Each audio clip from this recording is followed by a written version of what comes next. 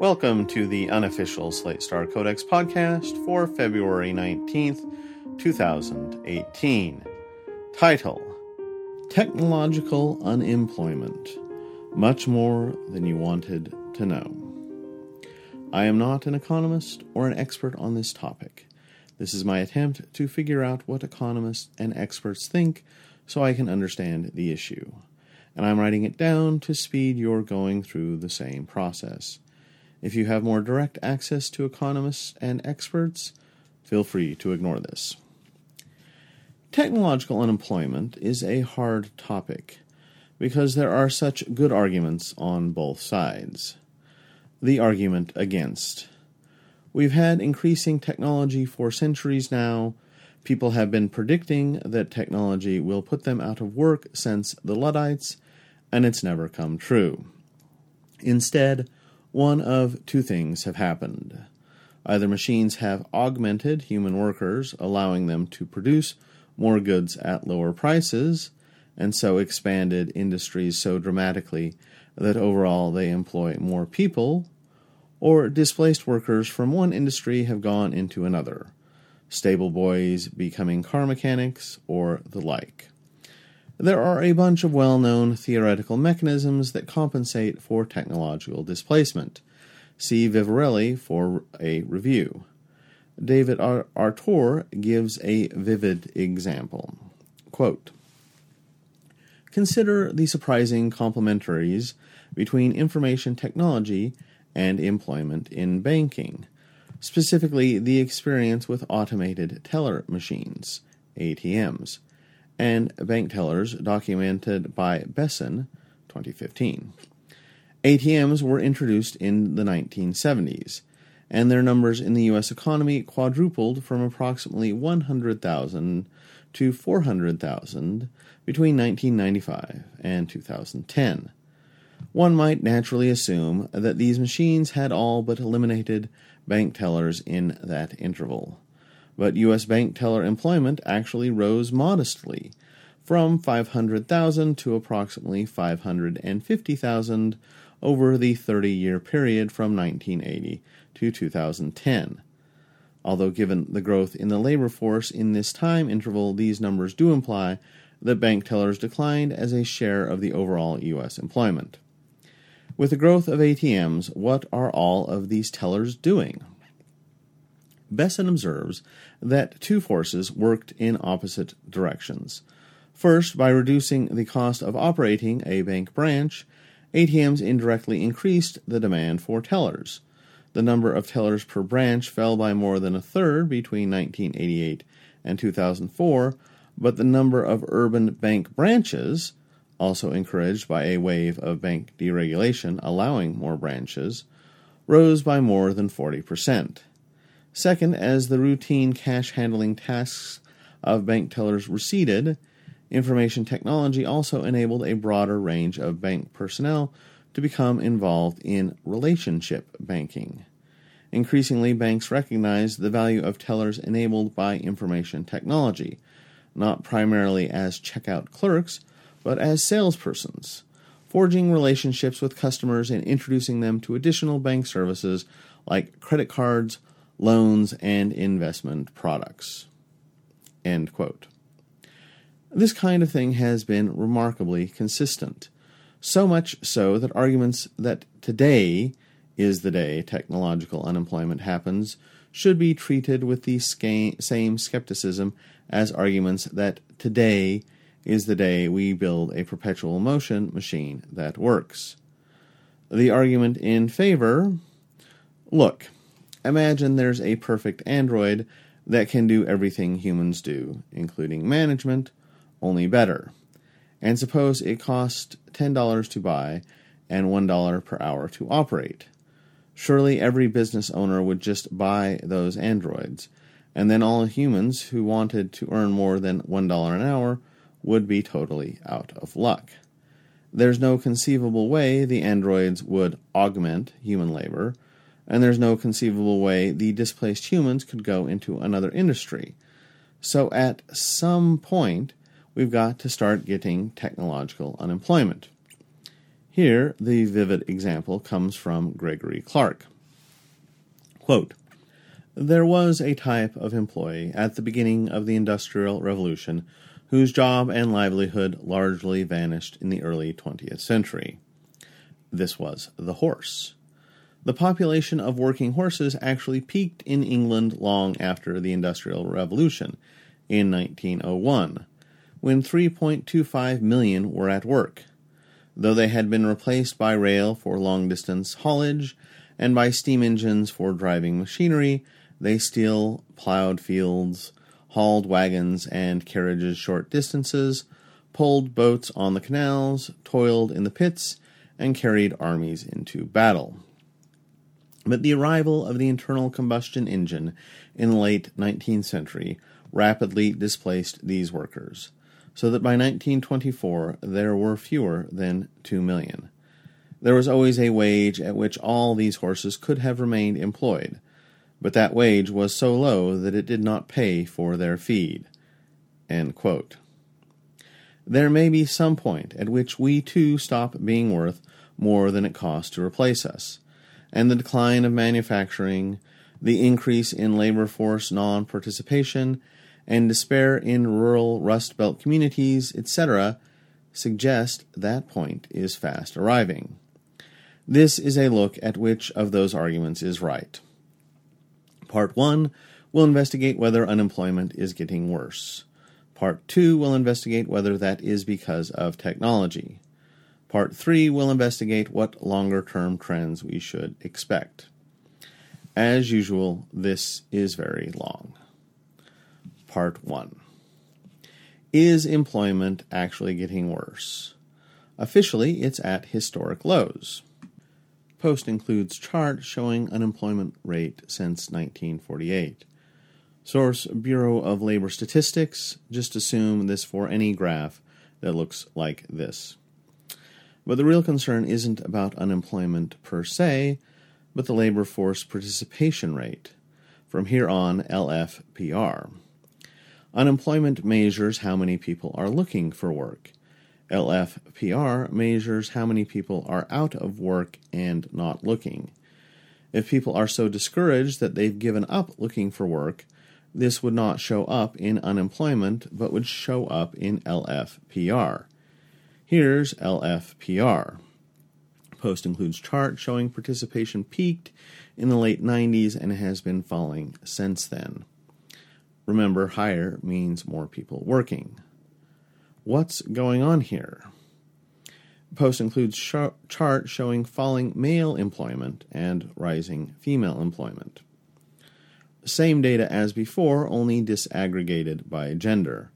From 1950 to 2000, workforce participation rises as women enter the workforce. But throughout this time, men are leaving at almost the same rate, leaving only a moderate net participation gain, and incidentally answering the question that confused me here. See link in post. Around 2000, all the women who want to be in the workforce are there already, and the declining male trend takes over for a net decline, because women's increasing workforce participation is shaped by unrelated cultural trends. Most of the rest of this article will focus on male LFPR. From here on, MLFPR. A big fraction of declining MFLPR is baby boomers retiring. If most people are young, workforce participation will be high. If most people are old, workforce participation will be low. Economists adjust for this by taking something called prime age male labor force participation rate. From here on, PAMLFPR. If you think all these acronyms are getting annoying, I guarantee you it's more annoying to read papers that just keep saying prime age male labor force participation rate again and again. Here it is. Post includes chart showing number of prime age men with jobs has been falling. Source for this and subsequent similar looking graphs linked to from the Post. In the 1950s, approximately 97% of prime-age men had a job. Today, that number is more like 88%. This is the decline people are worrying about when they talk about technological unemployment or any other threat to work, and it seems to be happening across the Western world. The post includes charts showing falling prime-age participation across a variety of countries. Frickin' Germany, always making everyone else look bad. The next few paragraphs are based on data from Scott Winship's Mercatus Center report on this. Their conclusion is contrarian, and they're a libertarianish think tank, which means they have some risk of bias. I'm citing them anyway because they have really fascinating data, presented much better than anyone else. But keep this in mind. Winship's first point is that the decline in PAM-LFPR doesn't seem to be caused by people who can't find jobs. Figure 6. Discouraged workers as a share of prime-age men inactive in the labor force. Chart shows discouragement has mostly been flat. Figure 12. Prime-age men inactive in the labor force by desire for a job, 1969 through 1993. Chart shows desire for a job has mostly been flat. Figure 14. Prime-age men inactive in the labor force by desire for a job, 1981 to 2014. Chart shows various categories of people looking for jobs has mostly been flat. The first graph shows officially designated discouraged workers, people who were previously unemployed and looking for jobs but eventually gave up. The definition changed around 1990, but they never seemed to be more than about 10% of prime-age male labor force non-participators. From here on, PAMLFNPers. The second graph shows what percent of PAMLFNPers claim to be looking for jobs based on a survey that was only given until 1993. It shows only about 20% of them were interested. The third graph is using slightly differently parsed data to try to continue the trends after 1993. It's sort of unfair because it separates out desirability into a separate category and assumes none of them want jobs. But about 30% of people on disability do say they want a job. It's unclear exactly what they mean. Are they just saying they wish they weren't disabled, or that they might be willing to come off disability if a properly non-physically strenuous job became available? But even if we count them, the percent of PAMLFN peers who want a job never goes above 30%. If not discouraged workers who can't find jobs, what's going on? Here's Winship's answer. Figure 11. Rise in male inactivity in the labor force the entire previous year by situation, 1968 to 2014. Chart shows causes of inactivity with growth mostly in disability, but also some in school and retired. Prime-age non-working men are mostly on disability, but some are also in school, despite having to be above 25 to be included as prime age, retired, despite having to be below 55, or homemakers. Remember, these are all men. Again, only about 1% out of the total of 12% say they can't find work. If we were very optimistic, we could paint a rosy picture of what's going on here. The increase in disability represents improving social safety net that allows disabled people to be better supported. It's great that more people are financially secure enough to retire early. It's great that more people are pursuing a graduate education that has them in school after the age of 25. It's great that gender stereotypes are decreasing and more men feel comfortable as homemakers, perhaps supported by a working spouse. This is basically Winship's account, although he is concerned that increasing disability benefits are discouraging work. He cites a bunch of papers to that effect, which you can find in his footnote 42, and which aren't super relevant to the question at hand. But what would the pessimistic interpretation look like? Figure 4. Least educated prime-age men now the least likely to be in labor force.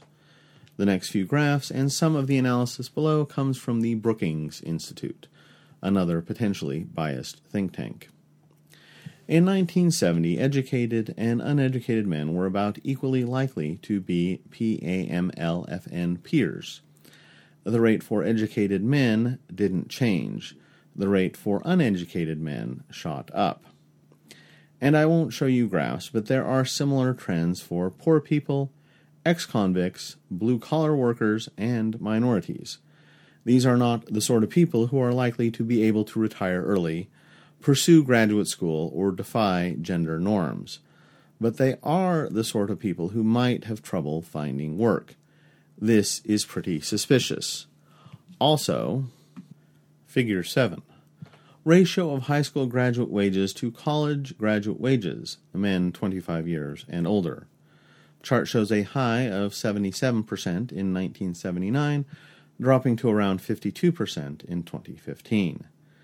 Figure 6. Manufacturing employment has fallen 30% in 30 years.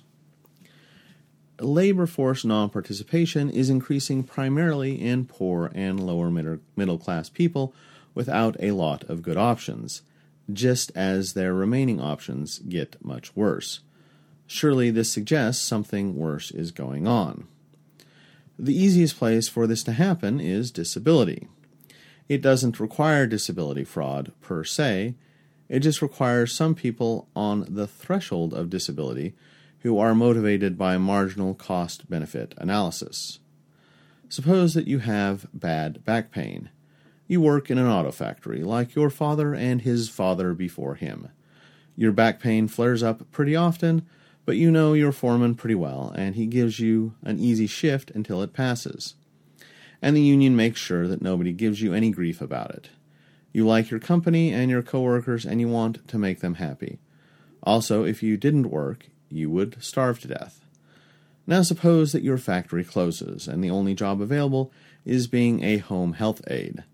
This involves a lot of bending over and puts you in constant, almost unbearable pain. And it's run by a giant, faceless corporation which always seems to be trying to screw you over.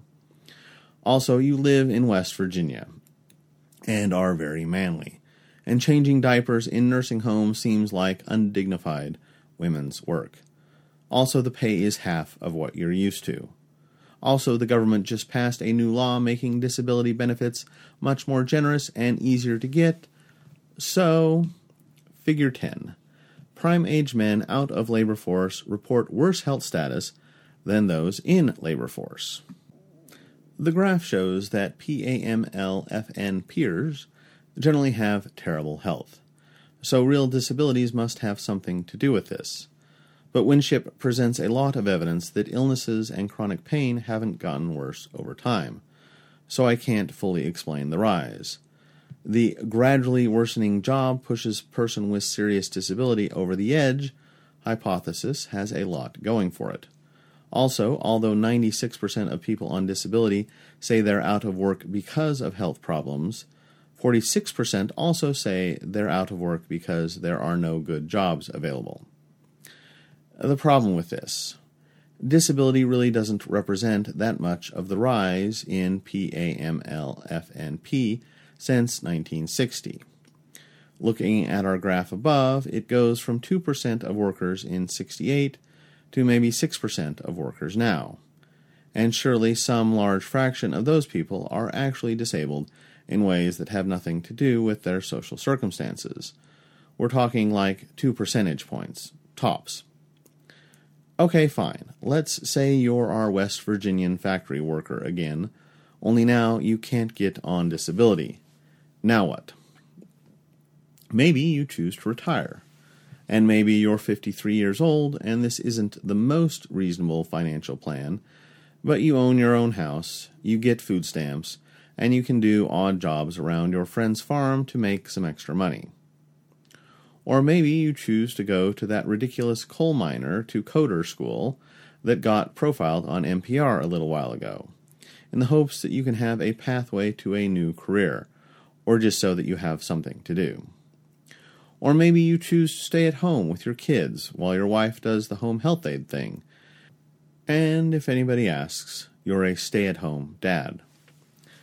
And then when economists look at the statistics, they say, oh, look, there's no problem here. It's just a combination of retirees, students, homemakers, and the disabled. I realize this is a stretch, especially since you would expect such a person, unless they were very self-deluded, to identify as looking for work. But the only sense I can make of all this is a model where the more miserable your work is, and the more decent options you have available to you, the more likely you are to leave work. If you're very conservative, you might say, aha, I knew that people were just unemployed because they're lazy. But if you're more progressive, you might ask, exactly how miserable do you have to be before you stop working? Should people with broken legs literally drag themselves on all fours to their workplace just because it's not physically impossible? I know that I refuse to do this job because it's too undignified for me. Let me go on the public dole. It doesn't really win you a lot of social credit, but maybe conservatives could find it in their heart to be sympathetic to our hypothetical West Virginia factory worker with a bad back, who's proud of having worked his whole life, but who feels like having to pivot at age 53 to changing diapers in nursing homes for minimum wage isn't his cup of tea. Remember, the other thing that's way up among this same demographic is suicide, and probably for the same reason. But even if we assume half the increase in disability plus a quarter of the increase in the other things is due to employment issues still really only explain about 3 percentage points of the 10% increase since the 1960s. I can't think of any reasonable assumptions where they explain more than half. I like Derek Thompson's discussion of this question, because he's the only writer who seems to share my sense of puzzlement. There are all these men who seem miserable and who have vanished from the labor force. We all know it's true, but the statistics don't really seem to reflect or shed light on it. Somehow we, as a country, have managed to just lose several million working-age men. Maybe Donald Trump is going to look behind the White House couch one day and find a large portion of the male population of the Southeast under the cushion. I don't know. In the next part, we'll talk about whether automation explains this decline in labor force participation. But let's keep in mind that the argument that there is a significant, meaningful decline in labor force participation to explain, aside from people going to school and having more access to disability benefits and things like that, is not on super solid ground. Part 2. Recently, U.S. manufacturing jobs collapsed. U.S. manufacturing is still doing just fine in terms of number of widgets produced. It just no longer employs that many people. U.S. manufacturing jobs millions, 1939 to 2014.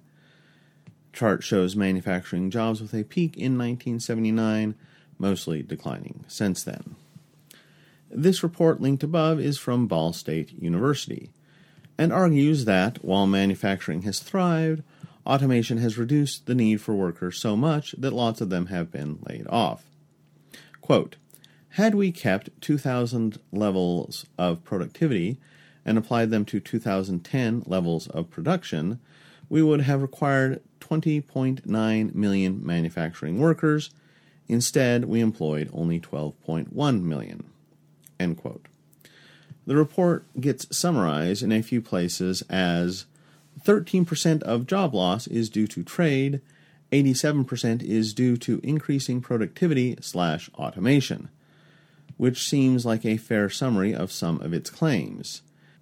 Its numbers are not too far off the conclusions of economists Arthur, Dorn, and Hansen, who published a series of papers finding that import competition explains 1/4 of the contemporaneous aggregate decline in U.S. manufacturing employment.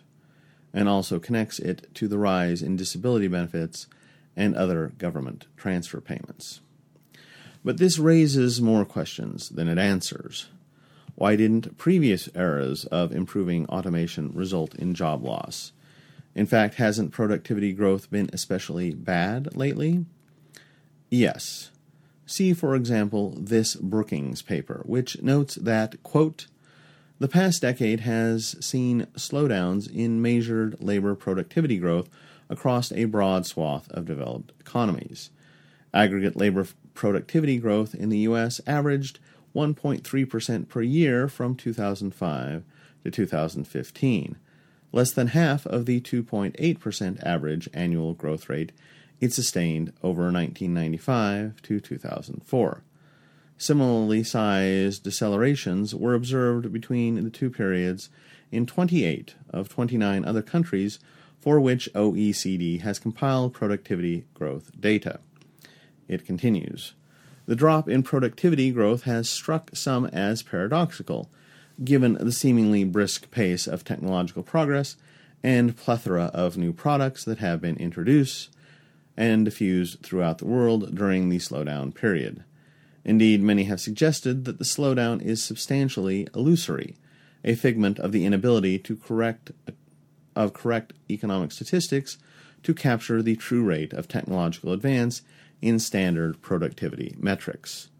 End quote. If the productivity slowdown were illusory, that would help explain all those job losses. Sounds promising, but what do all the economists in the world think? Missing productivity growth. The biggest reason for the measured slowdown in U.S. productivity growth since the mid-2000s is that productivity increases have gone mismeasured, including new and better products and services that have been insufficiently captured by real output data. Chart shows that most economists disagree with or are uncertain about this statement, with the disagreement growing if you factor in their confidence. Justin Fox has some more in-depth analysis here, link in post, and also concludes productivity is not that great. One possibility is excellent productivity growth from about 1985 to 2005, followed by poor productivity growth thereafter. All this discussion of poor productivity growth comes from the post-2005 period, but the job losses are from the 1985-2005 period, and the reason jobs are still declining is that it took factories a while to shut down all the obsolete plants and fire the obsolete workers. It looks like maybe this is true, though I have low confidence in it. If so, that would explain half the puzzle. The other half is why there have been job losses now instead of some other time in the 100 or so years that manufacturing productivity was increasing. Are we allowed to say that's just how things work? Like agricultural productivity increased for millennia, but didn't lead people to abandon agriculture en masse until the Industrial Revolution, when it did exactly that? In 1790, 90% of Americans were farmers, even though agricultural productivity had been improving for ages. Today, 2.6% of Americans are. Maybe manufacturing just had the same kind of moment. Advances in technology can put farmers out of work, but shift them to manufacturing. Surely it can put manufacturers out of work and shift them to ... So if 70% to 80% of manufacturing job losses were due to automation, might automation be responsible for the decline in PAMLFPR, thus revealing the elusive technological unemployment? Let's look at those graphs again. First, manufacturing jobs over time. Second, PAMLFPR. Manufacturing jobs millions, 1939 to 2014, peak in 1979, declining since then. Chart showing PAMLFPR, peak in 1954, declining since then. PAML-FPR has been going down consistently since 1960 or so. Has it accelerated recently? Probably just the recession. And the number of U.S. manufacturing jobs only started to really go down in 2000. Number of former workers on disability chart shows flat until around 1990 at less than 3%, and then growing to nearly 9% in 2011. Nor is there any sign that disability claims started to go up around 2000. There is a general trend of increasing disability since 1985, but a paper by Artur and Duggan suggests this is almost entirely due to a reform of the disability system around 1984, which made it easier to get benefits. Even though everybody seems to agree that the decline of manufacturing equals increasing disability claims equals decline in PAML-FNP, it's really hard to conclude this from the data. The two just totally fail to correlate. It's hard to find good numbers from before 1999, but it looks like opioid deaths show something like the expected pattern, rocketing way up just after the fall of manufacturing jobs. That makes it especially suspicious that disability and PAML-FP don't show the same pattern. So here's the trilemma. 1. Either technological unemployment has nothing to do with declining PAML-FPR, or the collapse of U.S. manufacturing isn't an unusually good example of technological unemployment, and actually we've been getting technological unemployment at a continuous rate since 1960. 3. Or there was some mysterious factor causing PAML-FPR rates to rise from 1960 to 2000 that mysteriously stopped, and then a new factor, technological unemployment, which was exactly the same magnitude as the previous factor and looks exactly the same to the naked eye, instantly took over.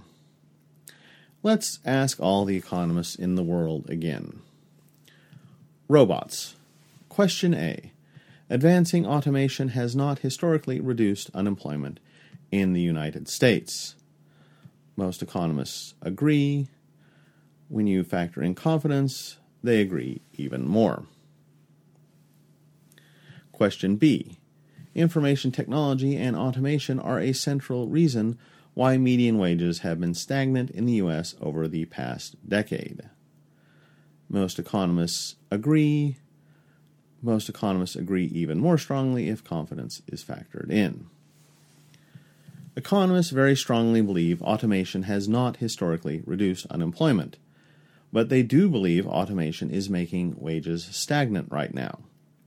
I don't really understand what's going on here. Are they saying that automation can depress wages but not reduce employment?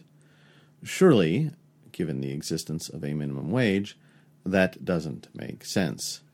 Or are they saying that automation never caused any problems before, but it is causing problems now?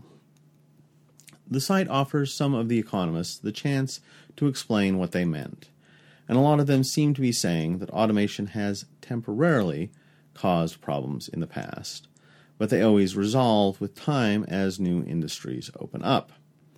Maybe we're just in a temporary bad period.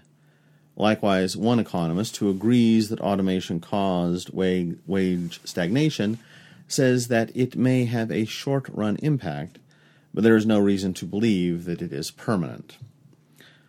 All of this is a mess. But the impression I get from this mess is that there is little sign of technological unemployment happening today. I get this from a few sources. First, the official unemployment rate looks great. So if we were going to make this argument, we would have to do it off of PAML-FPR. Second, Winship's optimistic take on PAML-FPR is hard to easily refute. The PAML-FNPers pretty clearly say they're not looking for jobs, and they're just perfectly innocuous students, retirees, etc. We have trouble believing them, especially based on their demographics, but it's very hard to look at the increase and see a place where unemployment issues could have slipped in. Third, it's very hard to find a temporal correlation between the apparent effects of automation on manufacturing and the rise in PAMLFPR.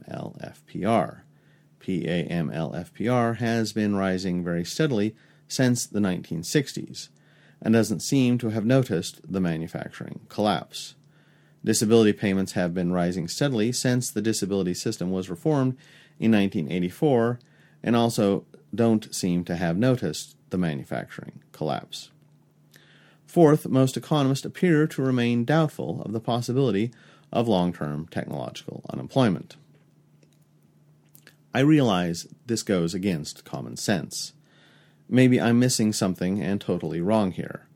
But if I am forced to interpret the data as I see it, I just don't see the signs of technological unemployment. It's just not happening. And in my defense, this also seems to be the opinion of David Artur, the main economic expert on this subject. In an interview with The Economist, he said that there was zero evidence that AI is having a new and sufficiently different impact on employment. Part 3. This doesn't mean everything is great. As the IGM panel shows, even if robots aren't putting people out of work, they may be causing wages to stagnate. The people getting kicked out of manufacturing jobs may have other jobs available to them, and so not end up affecting the PAMLFPR numbers, but those jobs may not be as good or pay as well. This isn't technological unemployment, but it might be technological underemployment. Most people expect the technological unemployment will hit the least skilled first, but that doesn't seem to be entirely true. This chart and some of the following analysis are going to be from the Heritage Association, another potentially biased think tank, but hopefully without much reason to obfuscate these issues. Chart. Moderately skilled occupations see smallest job growth. Chart shows low growth in the middle, but good growth on either end. The best paying jobs, managers, professionals, and the like, are doing fine. The lowest paying jobs, like personal care and food, are also doing fine. It's the middle paying jobs that are in trouble. Some of these are manufacturing, but there are also office and administrative positions in the same categories. This is potentially consistent with the story where the jobs that have been easiest to automate are middle class-ish. Some jobs require extremely basic human talents the machines can't yet match, like a delivery person's ability to climb stairs. Others require extremely arcane human talents, likewise beyond machine abilities, like a scientist discovering new theories of physics. The stuff in between, proofreading, translating, record-keeping, metalworking, truck driving, welding, is more in danger. As these get automated away, workers, in accord with the theory, migrate to the unautomatable jobs. Since they might not have the skills or training to do the unautomatable upper-class jobs, they end up in the unautomatable lower-class ones. There's nothing in economic orthodoxy that says this can't happen. David Artur and his giant block of citations agree. Quote, because jobs that are intensive in either abstract or manual tasks are generally found at opposite ends of the occupational skill spectrum, in professional, managerial, and technical occupations on the one hand, and in service and labor occupations on the other, this reasoning implies that computerization of routine job tasks may lead to the simultaneous growth of high education, high wage jobs on one end, and low education, low wage jobs on the other end, both at the expense of middle wage, middle education jobs, a phenomenon that Goose and Manning, 2003, called job polarization. A large body of U.S. and international evidence confirms the presence of employment polarization at the level of industries, localities, and national labor markets. Here follows a long list of citations I won't bother reading. The fall of middle skill level jobs has led to corresponding fall in middle income jobs. Figure 3. Change in occupational employment shares in low middle and high-wage occupations in 16 EU countries, 1993 to 2010. Chart shows middle-wage jobs getting slaughtered. Note that contrary to an extremely pessimistic picture, this would suggest that most people who leave middle-paying jobs go to higher-paying jobs, and with a corresponding decline in the fortunes of the middle class. Chart 3. Highest and lowest incomes see fastest increases. For non-elderly households without children, the fastest-growing income brackets have been those at the top and bottom. Note that this does not really back up the optimistic picture from above. Why is this happening now when technological progress has been going on forever? This gets into the whole decline of the middle class argument, a giant political morass featuring deunionization, regulation, automation, globalization, the 1%, and pretty much everything else. Is there also a role for today's robots, just plain being better than yesterday's Rolodexes and whatever else the forefront of technology was? Or our education system being less able to cope with them? I'm not sure. As far as I know, there is no economic theory stating that the number or percent of high-skilled jobs must always stay the same. I'm also not sure how to include fixed cognitive skills, e.g. some people are smarter than others, in this question. An optimist might argue that things will get better as today's obsoletely trained workforce retires and tomorrow's trained for the appropriate jobs workforce graduates. But maybe this is better viewed as a race between two competing forces: generational churn producing students with the right set of skills, and technology making new skills obsolete. I don't know why this should have increased recently, but it seems like, at least for the middle class, this is a race they are now losing. Part 4. Predicting the future is naturally harder than observing the past, since we have data about the present and not the future. But the data about the present is contradictory and incomprehensible, and just makes things more confusing. So we might as well try going with the future and seeing how we do there. We'll start with those surveys of economists again, since they seem like the people most likely to know. Here's a panel of top European economists on the future of technological unemployment. Robots and artificial intelligence. Question A. Holding labor market institutions and job training fixed, rising use of robots and artificial intelligence is likely to increase substantially the number of workers in advanced countries who are unemployed for long periods.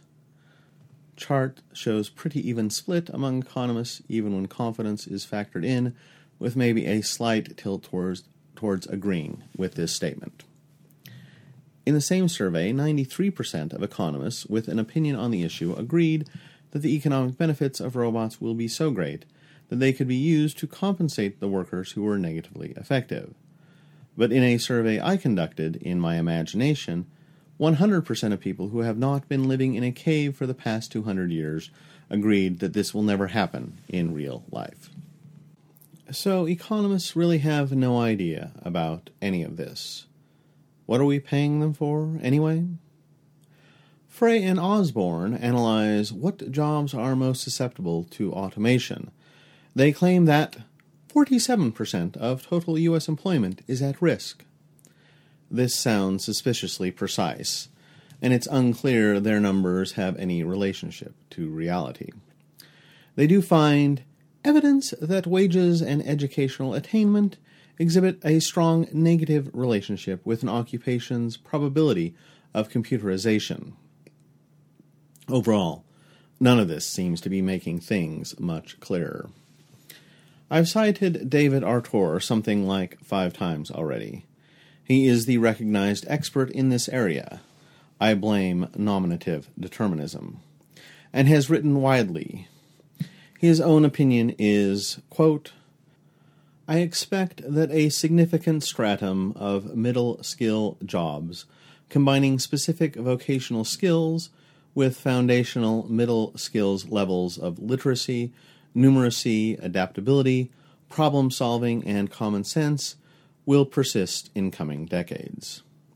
My conjecture is that many of the tasks currently bundled into these jobs cannot readily be unbundled, with machines performing the middle-skill tasks and workers performing only a low-skill residual, without a substantial drop in quality. This argument suggests that many of the middle-skill jobs that persist in the future will combine routine technical tasks with the set of non-routine tasks in which workers hold comparative advantage: interpersonal interaction, flexibility, adaptability, and problem-solving. In general, these same demands for interaction frequently privilege face-to-face interactions over remote performance, meaning that these same middle-skill occupations may have relatively low susceptibility to offshoring. Lawrence Katz memorably titles workers who virtuously combine technical and interpersonal tasks as the new artisans. See Friedman, 2010, and Holzer, 2015. Documents the new middle-skill jobs are in fact growing rapidly, even as traditional production and clerical occupations contract. This prediction has one obvious catch. The ability of the U.S. education and job training system, both public and private, to produce the kinds of workers who will thrive in these middle-skill jobs of the future can be called into question. In this and other ways, the issue is not that middle-class workers are doomed by automation and technology, but instead that human capital investment must be at the heart of any long-term strategy for producing skills that are complemented by, rather than substituted for, by technological change. In 1900, the typical young native-born American had only a common school education, about the equivalent of 6th to 8th grades. By the late 19th century, many Americans recognized that this level of schooling was inadequate. Farm employment was declining, industry was rising, and their children would need additional skills to earn a living. The United States responded to this challenge over the first 4 decades of the 20th century by becoming the first nation in the world to deliver universal high school education to its citizens. Golden and Katz, 2008. Tellingly, the high school movement was led by the farm states. Societal adjustments to earlier waves of technological advancement were neither rapid, automatic, nor cheap, but they did pay off handsomely. End quote. Do we really have evidence that compulsory schooling was a result of increasing automation? If so, we could tell a story where the gradually increasing length of schooling, from minimal to primary school to high school to you better get a college degree or you'll regret it later, to increasing pressure to go to graduate school, is a reaction to automation and the threat of technological unemployment? Could this be the reason why automation finally seems to be causing problems? A financial and cultural inability to extend schooling any farther than it's already gone? Or, inspired by Brian Kaplan's The Case Against Education, could we tell the opposite story? One where increasing credentialism makes it harder for people whose jobs have been automated to switch careers the way they did before? Higher paying jobs no longer just require skills, they require a college degree in a relevant field, which is very hard for a mature worker to get. Being an office manager and being a nurse are both middle-income jobs. But in the past, an office worker would have needed about 6 months of inexpensive training plus a lot of on-the-job apprenticeship to become a nurse, whereas now they would need a 4-year bachelor's of science in nursing from a university whose price tag has dectupled for no reason over the last half-century. A now unemployed office manager might have been able to afford the first, even if middle class. The second might well be beyond her reach. Unable to shift into another middle-class job, she is forced to take a lower-class job as a fast food worker or something. I am not entirely sure how differences in cognitive ability fit in here. My guess is to a first approximation, they don't.